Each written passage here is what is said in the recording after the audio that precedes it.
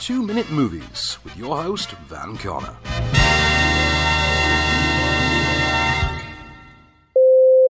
Somewhat eerily reminiscent of that goofy time between 2005 and 2006 when Sony's DVD division began churning out tenuously connected sequels like The Net 2.0 and Roadhouse 2 and I'll Always Know What You Did Last Summer.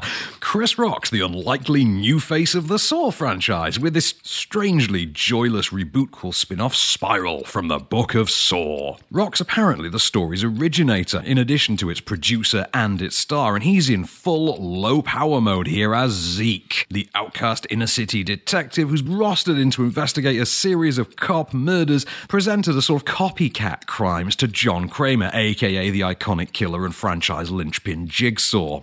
But while Spiral's got, the initial concept and it's got some of the gore, it lacks the grisly fun of the outright iconic torture porn series.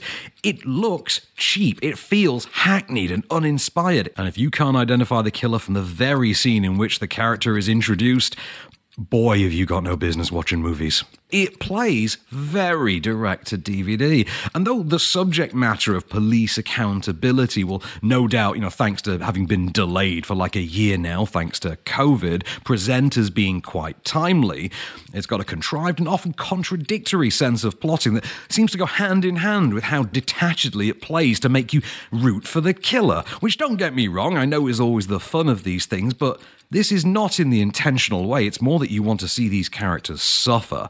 It's hard to imagine being presented with the worst entry of a franchise that already had Saw 4, and yet for every attempt that Spiral makes to be subversive, that one single act somehow being worse than Saw 4, that's its biggest subversion of all. 2 stars, it's not torturous, but it's close.